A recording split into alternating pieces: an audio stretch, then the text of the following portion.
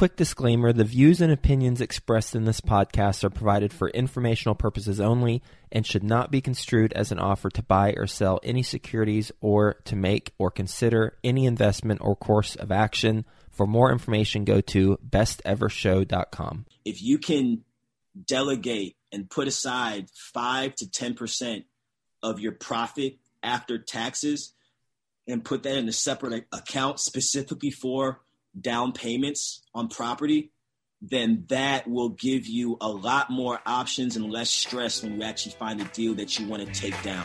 Welcome to the Best Ever Show, the world's longest running daily commercial real estate podcast. Our hosts interview commercial real estate experts every day to get you the best advice ever with none of the fluffy stuff. Hello, Best Ever listeners. Welcome to the Best Real Estate Investing Advice Ever Show. I'm Ash Patel, and I'm with today's guest, Tosin Adewale. Tosin is joining us from Miami, Florida. He is the founder and CEO of Building Acquisition Partners, which invests in turnkey distressed assets in developing markets. Tosin is a GP on 98 units and an LP on 22 units. Tosin, thank you for joining us, and how are you today? I'm doing well. Thank you so much for having me back. I appreciate it. Hey, it's our pleasure. Tosin is a returning guest. If you Google Joe Fairless, Tosin Adewale, his episode will show up. Tosin, before we get started, can you give the Best Ever listeners a little bit more about your background and what you're focused on now? Sure. So I come from an entrepreneurial family. I was born and raised in St. Louis, Missouri.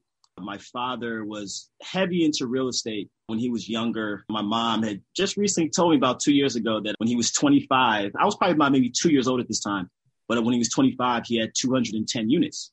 So she used to self-manage them. And when I got a bit older, like around 7 or 8 years old, she used to always take me to these apartment buildings to cut grass and pick up checks and things like that. And at that age, I had no idea what it was. I didn't know she was self-managing the entire portfolio. So I kind of grew up around real estate as far as like the grunt work. So when I got older, 14 years old, my dad had the bright idea to send me to boarding schools in Europe and Africa. So I had 5 brothers, but they sent me to Europe by myself when I was 14. And then I ended up going to another boarding school in Africa and Nigeria, where I stayed for about 5.5 years. And during that time, we traveled to one other African country every year and kind of just look at their culture, how they handle business there. And that school that I was in kind of really nurtured my entrepreneurial spirit. And so when I came back to the States, I believe I was 19 turning 20, I kind of just said, I want to be a full-on businessman. And that's kind of where my journey started when I was 20 years old. All right, hold on. Are you the oldest, youngest, the worst, the best? Why did you go to boarding school? I was the second born out of 3 children at that time. We ended up being 6. So I was the middle child. You know what they say about middle children? They're always the ones getting in trouble.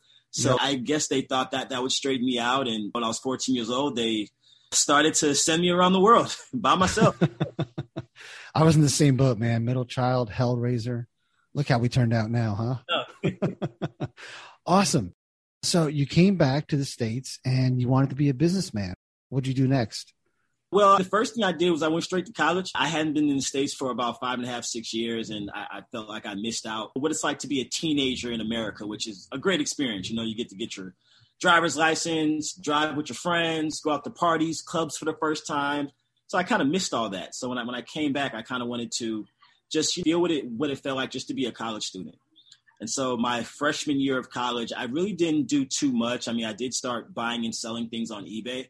So that was probably my first entrepreneurial move back in 2005. I think eBay and PayPal were brand new companies. So I was probably one of the first people that was doing the buy and sell hustle on eBay. And then started looking at real estate, of course, because my parents had been in it for years. And like most people, when you're getting into real estate, if you don't necessarily have a mentor or you don't necessarily have somebody that's going to walk you through it, because at that time, my parents weren't necessarily walking me through it. So I started buying courses. They used to have these infomercials on TV. I think it was buy houses, pennies on the dollar or something like that. Did you buy Carlton Sheets? No, I did not buy his. No. I bought his. People I had bought, and you get a ton of CDs, CD-ROMs, and these big files. And I was like, oh, I have to read all this stuff. And I kind of just turned away from it. And then a couple years later, I think I was about 21, then my mom brought me on to help manage one of her nursing home facilities that she had in St. Louis, Missouri. So I got to learn about payroll, scheduling. We'd have to bus our clients from home to the location. And then she started showing me how she was buying these properties, and she was getting them from tax certificate auctions and then holding on to them for a year, foreclosing on them, and then turning them into whatever cash flowing use that she could find. So that was when I really started kind of putting a strategy together for me and trying to figure out what's the easiest and best way for me to get into it.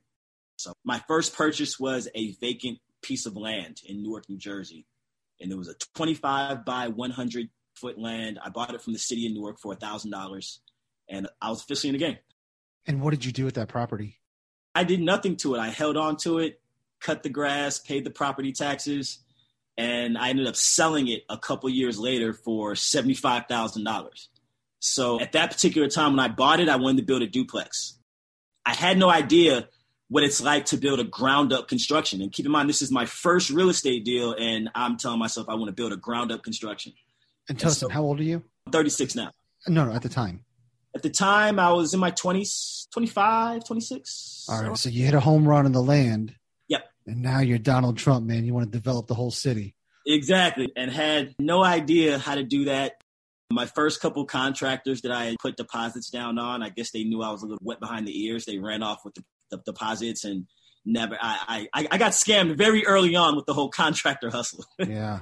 So it kind of turned me off a little bit. And I said, hey, you know what? The value of this thing has gone up in the year or two I've had it. I could sell it and use those funds to go on to something else. And what was that something else? I started a real estate fund. Well, no, that was after. So next was I co-founded a Regulation A Tier 2 fund. And in that fund, that's where we bought 98 units. The 98 units was in Macon, Georgia. Bought 14 units in Lake Charles, Louisiana, 7 units in New Orleans, and then a bunch of single-family homes in Ohio and New Jersey that we aimed to flip. Those didn't really work out too well, but we still had the cash flowing from the multifamily units. Who is we? I had a former partner, Jay Morrison, and we had been working together for probably about 4.5, 5 years. And I had always wanted to start a fund. And at that time, he was more geared towards the education space, real estate education, investing education. And, I just thought it would be a great idea if we actually got into acquiring large assets. So that was how we kind of started the groundwork. And I got a lot of help and assistance from another fund called the Prodigy Network based out in New York. They had done over $300 million in deals at that time, and they were very gracious to invite me into their office and kind of show me their structure, how they raise capital, how they pick their third-party fund managers, their marketing, just basically the whole thing. And they laid that out to us, and that was kind of how we got started on that first fund. So you bypassed a lot of those stumbling blocks that people go through, went right to the fund. How did you raise capital with not much of a track record? Social media was our biggest engine behind that, but not just social media, but how we used it. So we had told ourselves, we're not going to start raising capital for another 1.5, 2 years.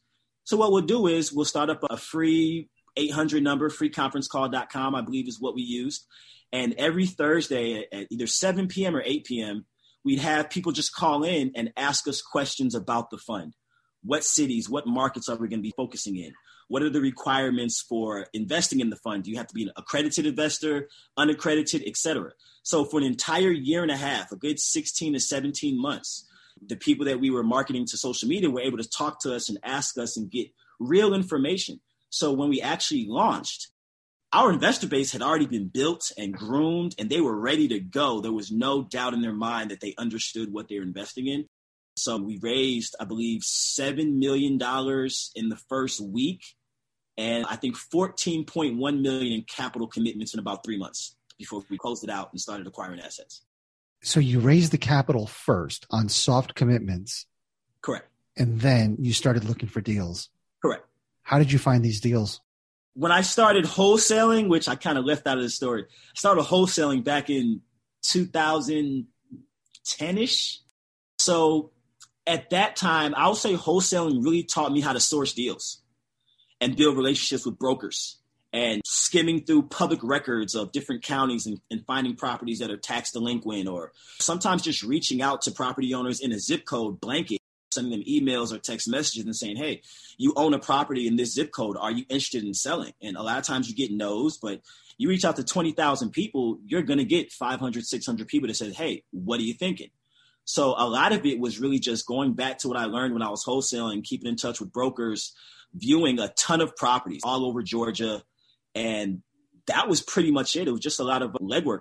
And today you look for turnkey distressed assets in developing markets. What does that mean? Well, turnkey and distressed. Okay. Yeah, it depends on the market. So I've been heavy in Chicago for about 3 years. So when it comes to Chicago, I'm looking more for turnkey properties. I was just in Chicago 4 days ago. We were looking at a 6-unit fully occupied on the south side for $221,000. So a lot of your viewers that are in real estate, they can tell you that's a pretty good deal. So Chicago has a lot of those, especially in the South Shore, Inglewood, or if you go further south to Riverdale, you can find a lot of those properties that are turnkey and the deposit, you're looking at maybe $30,000, $40,000 down to get into these deals. When we look at in Atlanta, Georgia, or Miami, Florida, then I'm looking more for distressed properties because the buy-in is a lot lower. And it's just a better strategy to get in when you're looking in those markets that have significantly higher prices and lower cap rates. Tosin, what's your definition of developing markets? Developing markets to me are markets that are trending upward in some significant level, meaning that there's a lot of people that are moving to that city. There are large Fortune 500 or Fortune 1000 companies that are headquartered there and are hiring. And also that there are colleges and universities there that have somewhat of a good name. So a lot of people want to come to those colleges. So when you look at Chicago, you have, it's either Walgreens or CVS that's headquartered there. They have Northwestern Law, which one of my attorneys was a professor at, one of the best law schools in the country. And then when it comes to the Midwest, I grew up in St. Louis, Missouri, and Chicago my entire life. So when it comes to all the other country towns that are in Illinois and Missouri, when you want to move out of one of those towns like a Champaign or Edwardsville, Illinois, you're most likely going to a St. Louis or Chicago. You don't necessarily say, I'm going to go to New York or LA because that you're not going to Philly. Exactly. Because to make that jump from paying $700 a month in rent in your apartment to $2,800 a month in a Philadelphia or a New York, that's a huge jump. So Chicago and St. Louis, those major Midwestern cities, they have a huge population that moves there every year. And people that move there are going to need housing. So those are kind of the three basic ways that I like to identify what I call a developing market. At some point in time, that will plateau and we'll start seeing prices for rent and acquisitions catch up to the Eastern counterparts and the Western counterparts. But that's kind of how I like to gauge it in the beginning. And there are some caveats that may make or break that decision, but that's the baseline. What's your most valuable piece of advice to experienced real estate people, whether they're investors or operators? Actually, let's do both. What's your most valuable piece of advice to investors and operators? I would say for me is building a lot of relationships with people that are all in the business, no matter what niche they are. Some people like to focus on single family. Some people focus on 2 to 4 units. Some people focus on commercial or office space. But anybody who's gung-ho in real estate and this is their way of life, there's so many things you can learn from them by just being in proximity with them or having friendships with them. And it could be things as new lenders or contractors that have great deals and do good work. There's just so many little things that if you have a ton of friends that are in real estate, you'll be all right. You'll always have people you can go to if you have questions or there's something that you need some help with. There's always going to be somebody. And so that, I think, is very, very important. Yeah, and that's an answer that fits both questions. Good for you. What's the hardest lesson you've learned in real estate? The hardest lesson will probably be something I learned early on is learning how to properly underwrite a deal. And then also having a qualified attorney go through your purchase contracts. Because in the beginning, I lost some earnest money a few times because I didn't read that they were non-refundable if you didn't close. And so I would get some properties under contract, put a deposit down, and then start running around like a chicken with my head cut off trying to finance the deal or find a loan for the deal, not knowing that a lot of the lenders look for track record. They look for tax returns and all these things that at that time I didn't have. And I probably lost a good maybe $20,000 or $30,000 over a couple of deals in earnest money, putting $5,000 down here and $7,000 down here. So I would say definitely make sure that you know how to underwrite a deal properly so that you know if you take this deal to a lender, it's going to get funded. And to read your contracts, guys. Yeah, not too long ago, I questioned my attorney. I said, hey, can't we just have a standard PSA that we use on all of our deals? And their standpoint is they want to get paid on everything. Mm-hmm. But to their point, they're like, everyone is a little bit different. And it behooves you to have us look through it. 99% of the time, it's not a problem. That 1% of the time that you get stuck in something, you'll be grateful that you had attorney's eyes on it. So yeah, great advice. And then, paying $200 or $300 for a contract review is a lot better than losing 20, 30, 40 grand on an EMD. Yeah, that's a great point. Do you have partners today? I do.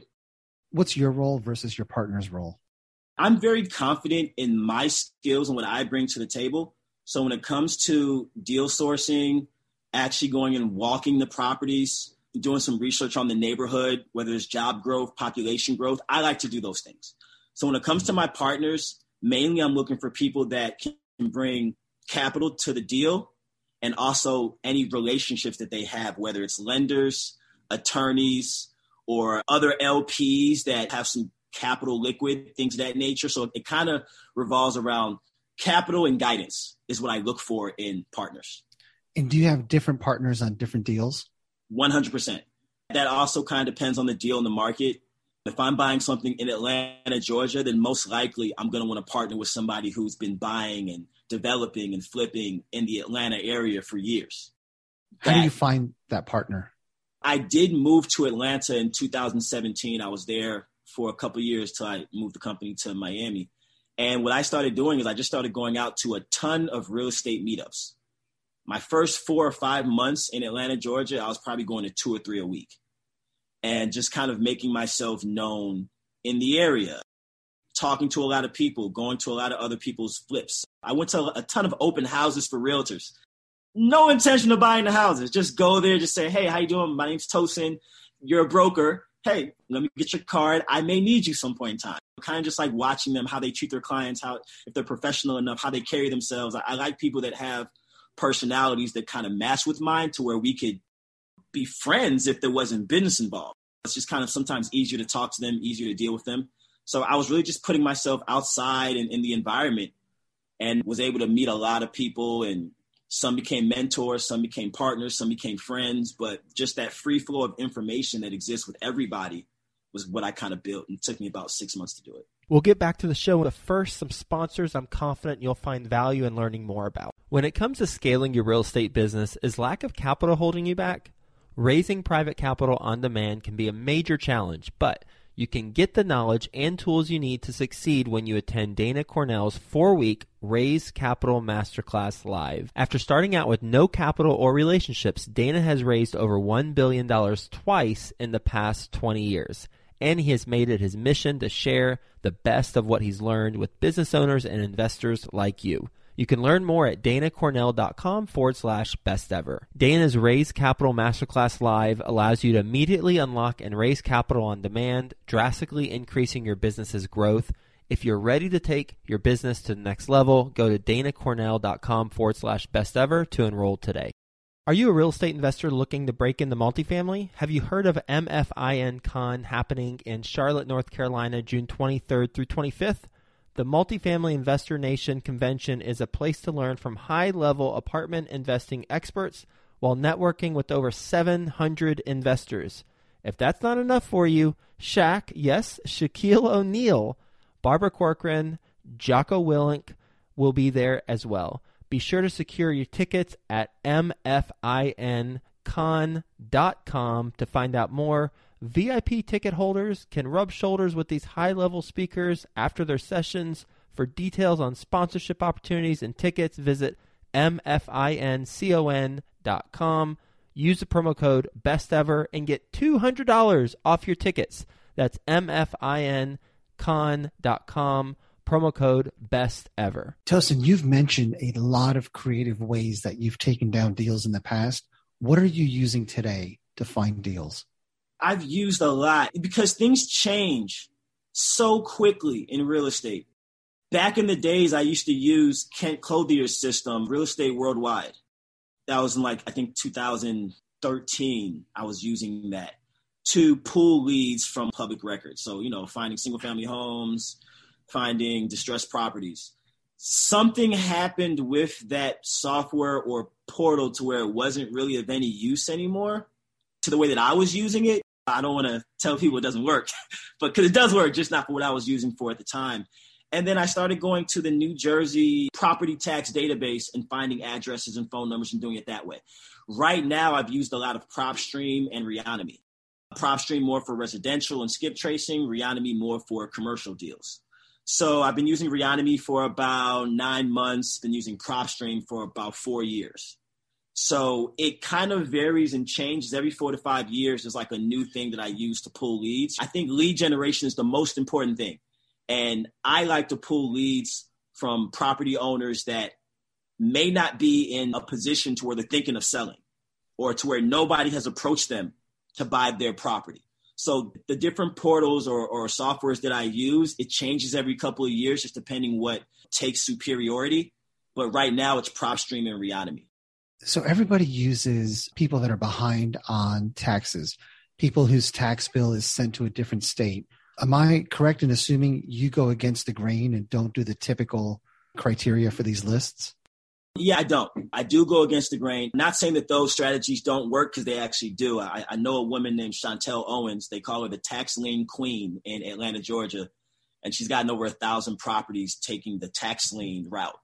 So it definitely works. I just don't really have the patience to wait a year to be able to foreclose on a property. I kind of like to be able to move quickly, especially if I'm getting money, if I'm borrowing money from somebody. I want to be able to get this deal moving and rolling in the next 2-3 months. So yeah, I try to use ways that aren't common, that aren't necessarily blown up, and try to ride that wave until people catch on to it. A lot of times I do teach it to other investors. I never really keep things to myself.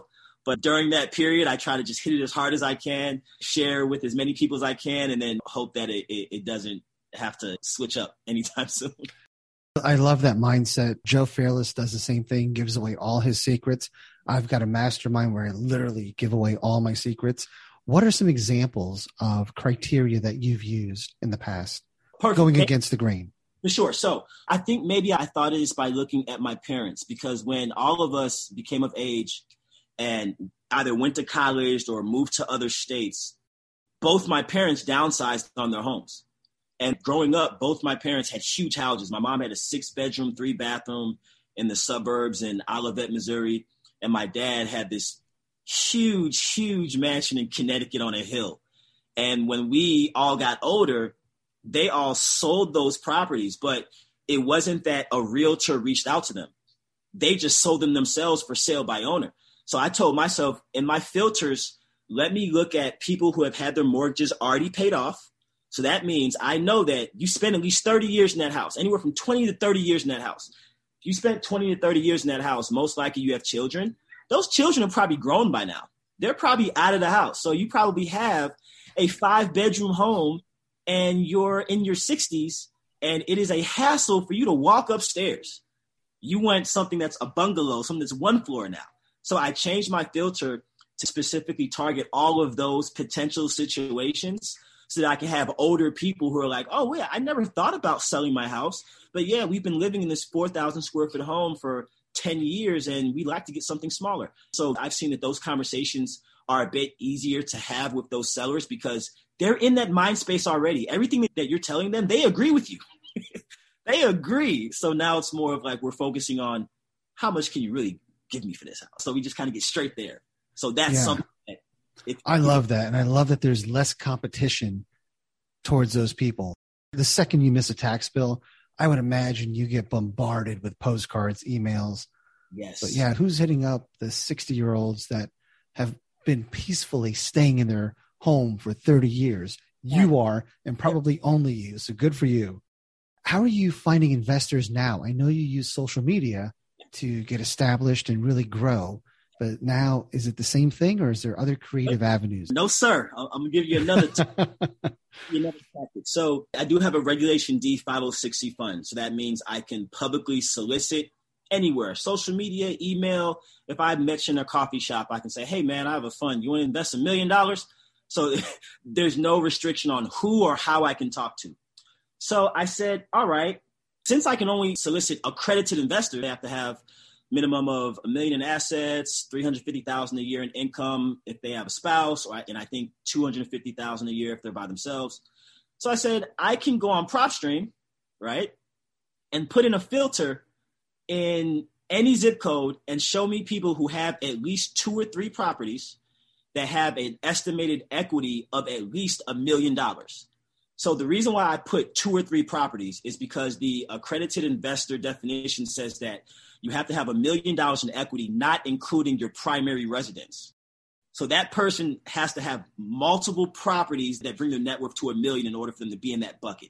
So I said, if I put a filter that says people that have at least 3 properties that have at least $1 million in equity, then by definition, I know all of these hundreds or thousands of people that populate are accredited investors by definition. And I just got to skip trace them. And because I'm Regulation D 506C, it's perfectly legal for me to openly solicit them, send them an email, text message, or cold call them. And then you just got to go through that process of going through that enormous list and making your pitch and getting a ton of no's and a few people to say, this isn't the best time for me. Call me back in 6 months. And then you have those people to say, okay, tell me what you got going on. You seem like you would enjoy that outward reach. Do you do all of it or do you outsource that? I do about 85% of it. I just started using virtual assistants for our Miami campaigns just because Miami, I've been getting a huge influx of warm leads coming back in, incoming calls, and it's overwhelming. And so I'm not sure, I don't know why, but in Miami, it's been a lot coming in. And so I just started putting on virtual assistants for that. But I like the person-to-person engagement. And just for like my brand and my business and my reputation, I want people to know me. You know, I want sellers to say, oh, no, I didn't deal with a virtual assistant when he bought my house. It was him that spoke to me. Yeah, he's the one that came by and took pictures and I'm talking to him. So I kind of just like for people to know me and speak directly and deal with exactly who they're doing business with. That may change. Hopefully it changes when things get bigger and we got 100 calls a day coming in. And of course, I can't do that. The challenge is finding another you. Yeah, it's the hardest thing. Finding somebody who is very passionate and loves real estate, just loves the grind and the journey of talking to people and going through fire damaged properties. And I really genuinely enjoy that. Yeah. And back to your earlier point, surround yourself with people that live and breathe this, if that's what you want to do. Yeah. And you have to be as passionate as them or this isn't right for you. Correct. You can't go into this thinking, yeah, I'll do it for 5 years. You know, real estate people, it's in their blood. They're going to do it forever, right? There's no retiring from this game. Yeah, good for you. Tosin, what is your best real estate investing advice ever? Oh, wow. My best real estate advice ever. Something that I think would apply to everybody is that as early as possible, build a really, really strong credit profile, personal and business. That's number one. Number two, I would say if there's any part of your income, if you have a 9-to-5 or you have multiple jobs, you have a side hustle, or you have anything, if you can delegate and put aside 5 to 10% of your profit after taxes and put that in a separate account specifically for down payments on property, then that will give you a lot more options and less stress when you actually find a deal that you want to take down. You may not have to borrow as much from other people. You may not have to leverage yourself by bringing in 2, 3, or 4 people on the deal. Maybe you can bring in 1 or even none. And that, I think, just gives you more options to decide what direction you want to go. Any direction can work, but having the options to say, okay, by choice, I can do this as opposed to, oh, I have to do this because this is the only way I can get the deal done. So I think it starts with those 2 things. Yeah, that is powerful advice because the stress of raising a down payment when you have something under contract, That's a big burden. Yep. There's a lot of going back and forth on social media about establishing business credit. Yeah. Why are you a proponent of that? I'm a proponent of it, not saying that it's 100% always needed. I'm saying it's an option you should have in your bag, because recently there are lenders, not too many that I've seen, but there are a lot of lenders that will fund a business credit profile that's only been around for 18 months or 2 years. So just having that option to where you can potentially get funds from that lane, why not have that tool in your toolbox? How do people go about establishing their business credit profile? You have to PAYDEX, so you get a Dun & Bradstreet number. You want to get a PAYDEX score. There's also these companies called NAV, Uline. There's a ton of companies that will report to your business credit profile. And then really it's just about buying things from those companies, whether it's a net 30, net 60, net 90, paying them on time. It takes about a year to do it right, to where you actually have a profile that looks good, where you have like 6 or 7 vendors on your profile and you have 100% payment history. So there's that way. There's a bunch of other ways that maybe the business credit specialist could tell you better than me. But those I know, because I've done them myself, are ways that you can have access to lines of credit using like Uline. I think Quill, it's either called Quill or Trill is the name of one of the vendors. So that's the baseline way. I'm not an expert in that. I've done a lot of my stuff through my personal, but that is definitely something that I'm still growing to this day. And I may use it at some point in time, but to get to 118 units right now, I haven't had to. But for all I know, that could help me get to 500. So, yeah, great advice and worth looking into for everybody. Tosin, are you ready for the best ever lightning round? I'm ready. Hit me with it. All right, Tosin, what's the best ever book you recently read? Recently, I would say Principles by Ray Dalio. What was your big takeaway? Man, that guy is a genius. Learning the psychology of the people that you're working with is very, very important.